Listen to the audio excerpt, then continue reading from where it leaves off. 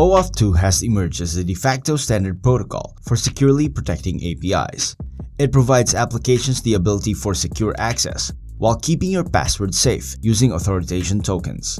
In our increasingly connected world, knowledge on this authorization protocol becomes crucial for developers in order to understand how programs, applications, and websites give access to users. And our guest for today will help us do exactly that. In this episode of Cocktails, we talk to an expert advisor at API University about OAuth. We discuss his book OAuth 2.0, Getting Started in Web API Security, the different flows on how an access token is obtained, how OAuth is utilized for microservices, and the future of the protocol. Welcome to Coding Over Cocktails, a podcast by Toro Cloud. Here we talk about digital transformation, application integration, low-code application development, data management, and business process automation. Catch some expert insights as we sit down with industry leaders who share tips on how enterprises can take on the challenge of digital transformation. Take a seat, join us for a round. Here are your hosts, Kevin Montalvo and Toro Cloud CEO and founder, David Brown. All right, our guest for today is an API expert, author, and advisor at API University. He has consulted companies on digital transformation, API strategy, API architecture, security, software development processes, and software integration. He now uses his background and expertise in technology and software engineering to help companies realize their digital transformation agendas and bring innovative software solutions to the market.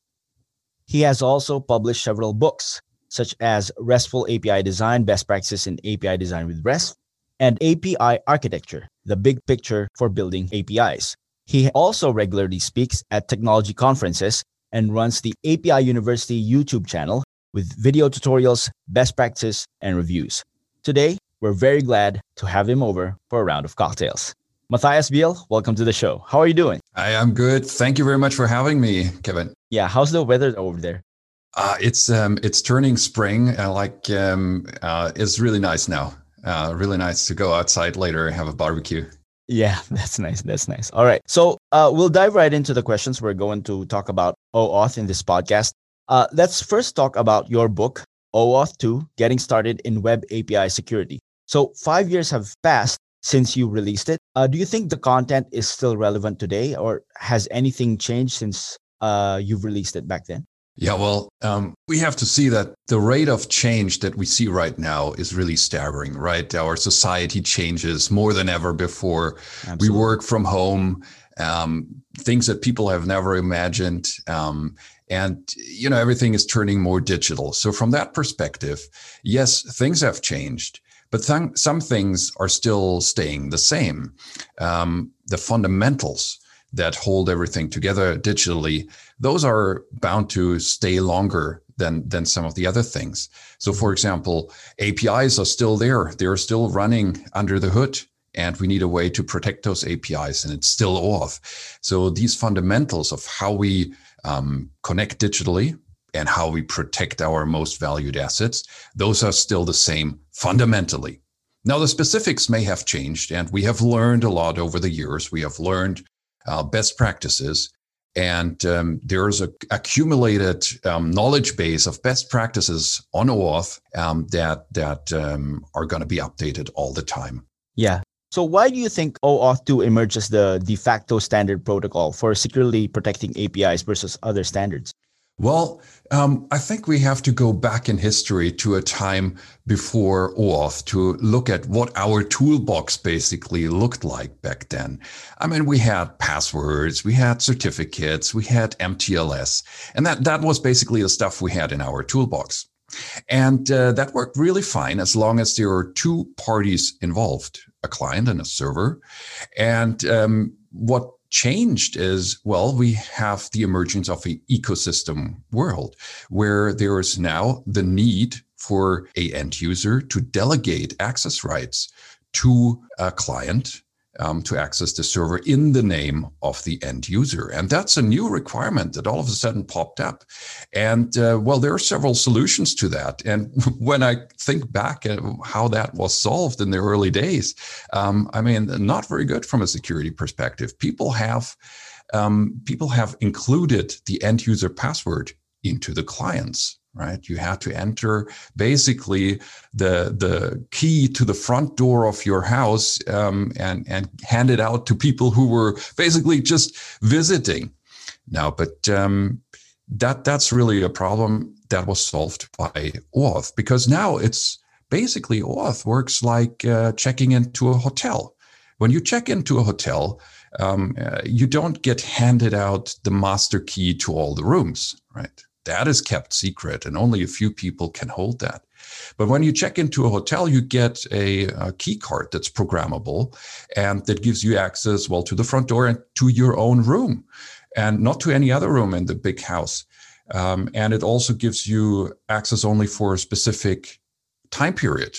Right? And afterwards, I mean, maybe you leave it in your pocket, you come back a year later, it won't work, right? Because it is bound. And that's basically what OAuth brought to this new setup that we had in the ecosystem world. Yeah, I read somewhere that they also compare it to, like you said, the hotel. They also compare it to like a valet key, right? Yeah, exactly. Yeah. All right. So the OAuth 2 framework, it supports several different flows to obtain the access token, aka the key card for your hotel room or the valet key, right? Depending on the use case. So can we run through a few of the major flows used for obtaining tokens in OAuth, and how can we distinguish them in relation to their specific use cases? Yeah, that's a good question. So I think I'm going to run you through the main flow. It's called the authorization code flow. And that's kind of the mother of all the other flows. And the other flows are then shortcuts of this authorization code flow. Right. And so what you do in an authorization code flow is, number one, the client requests an authorization code on the authorization endpoint. And there you have the end user in the loop. The end user usually authenticates by logging in with biometrics, with a password, and so forth. Then as an outcome of that, the client, the app, receives a so-called authorization code on the redirect endpoint. And with this intermediate code, it can then request an OAuth access token using a backchannel, using an API call directly on the OAuth server. Now, when this comes back, the access token has to be validated, and then it can be used in order to access resources. But well, this is the OAuth protocol in short for the authorization code flow. And there's a lot of things that need to happen so you can get into the position to even start that OAuth flow, right? And that's another part that needs to happen before that. But then we have other flows that cut out a part of that. For example, a client credential flow. A client credential flow would not require any end user authorization or end user authentication in the beginning, because it's a client just accessing its own data. So you just cut out basically the first part, and you don't have 3 interaction points, but you just have 2 interaction points. Yeah, so the flows are making it a little bit more easier for everyone else, including the user and even the vendor, right? Yeah.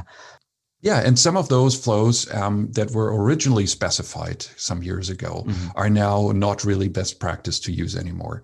So I would say the authorization code flow should be the starting point. And then if there is any need to shortcut, then you really need to dig into the security implications of it.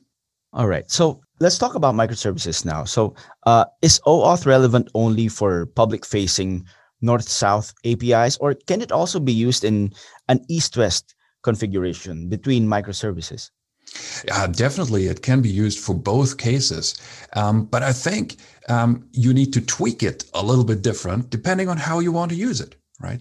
So for example, the north-south interaction is typically something that's used when you have exposure of a service externally. And there you use a specific type of token, a so-called reference token. A reference token is a token that doesn't contain any data in itself. It's just a reference, like a primary key into a database. And you can, via that way, retrieve additional information from it. But in itself, if someone would try to decode this access token, he wouldn't find anything in it. And that's very fine when you have central control, when you have a central enforcement point that can then validate that token in a north-south way of interacting. Now, if you have this east-west type of interaction, then you typically want to have a distributed architecture. You don't want to have any central points, any bottlenecks in your architecture. And there, you should not really have a reference token, because a reference token can only be decoded basically in one point in the whole architecture. So then you would have what I call a value token. And a value token contains information inside the token. So you can decode this token and see what are the access rights, who is the user, and in a very decentralized way, each microservice can decode it and work with that token. And then, of course, you can bring both of these patterns basically together, where you have a north-south bound interaction to the outside world. You translate, so to say, the reference token that you give out to a value token that you then use inside in your microservice architecture. That's great. All right. So now we all know that OAuth 2, it was ratified at the end of 2012, and it was a way for us to solve the pains associated with OAuth 1. Now, what is on the agenda for OAuth 2.1? Yeah, OAuth 2.1 is very interesting because it's basically a simplification and a consolidation of all the things that we have learned since OAuth 2.0 came out. So we basically have new information on how to integrate native apps. We have new best practices for browser-based apps, for proof key of code exchange. So PKCE is the new standard, and we basically making that a requirement.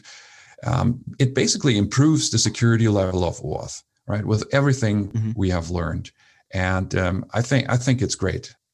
Yeah, you talk about OAuth a lot in your YouTube channel and a lot in your technology conferences and so on. Is there a specific or a significant question that you always encounter that you always want to address? Is there like a misconception about OAuth that you want to address, or something that when OAuth comes up, something that you want to address to the audience? Oh, well, people always think that OAuth is super complicated. It's not, right? You need to get your head around it once, but I would say don't be afraid of it. Don't be afraid of the OAuth beast or so. It's actually quite good and a well thought out, practically proven protocol that we should all use more and in our implementations on APIs. So why do you think people are intimidated by OAuth? Well, OAuth is a protocol that requires a lot of different players and a very dedicated way of interacting between those players. There are different channels that are used. There is a front channel, like a UI-based interaction, and there is a back channel, an API-based interaction. And somehow you need to make the link between this front channel and the back channel. And all these players somehow need to be authenticated, and you need to be sure that you're talking to the people who are supposed to that they're claiming to be. So bringing all of this together is done very elegantly, I would say, in the OAuth protocol, and you have to look at it as a whole. So I think in the beginning it looks like a big pile of spaghetti, but once you go through it step by step, I think it becomes very digestible. And I guess the fact that they're dealing with security is like that's right. But nowadays, I think there are excellent libraries that you can use as a programmer that get you around a lot of these, difficult parts, and that already incorporate all the best practices. So I would say instead of trying to code the protocol yourself from the start, use something that's already out there. Yeah, including your book, right? Yeah, and also on an implementation level. I mean, use some modules that are out there for doing OAuth. Yeah. So speaking of your book, before we get our listeners excited about all that. If you were to have a wish list for OAuth 3, what would it contain? Yeah, first of all, OAuth 3 does not exist yet. But of course, after 2, there comes 3. After OAuth 2, there's OAuth 3. And we see a lot of the development already with 2.1. So we accumulate best practices and then we consolidate. And some of the things that are coming up right now are also developed in the OpenID Connect community, which I think could then at some point also flow back into OAuth, maybe into OAuth 3.0. So we have the rich authorization request and the push authorization request, for example, and we have the Chiba protocol that could all come back and be consolidated and simplified in OAuth 3.0. And then, of course, I hope that OAuth 3.0 will be as successful as its predecessor, OAuth 2.0. Yeah, all right. How about your wish list for, after all this pandemic is over?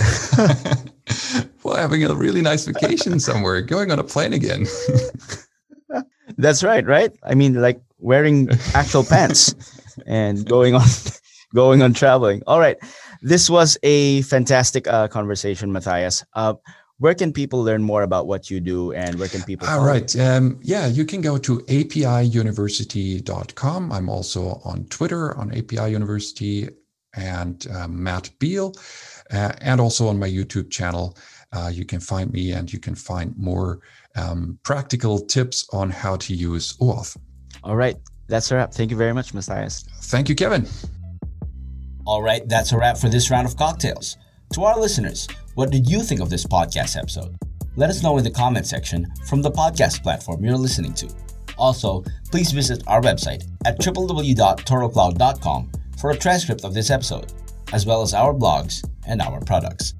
We're also on social media: Facebook, LinkedIn, YouTube, Twitter, and Instagram. Talk to us there because we listen. Just look for Toro Cloud. Again, thank you very much for listening to us today. On behalf of the entire team here at Toro Cloud, this has been Kevin Montalvo for Coding Over Cocktails. Cheers!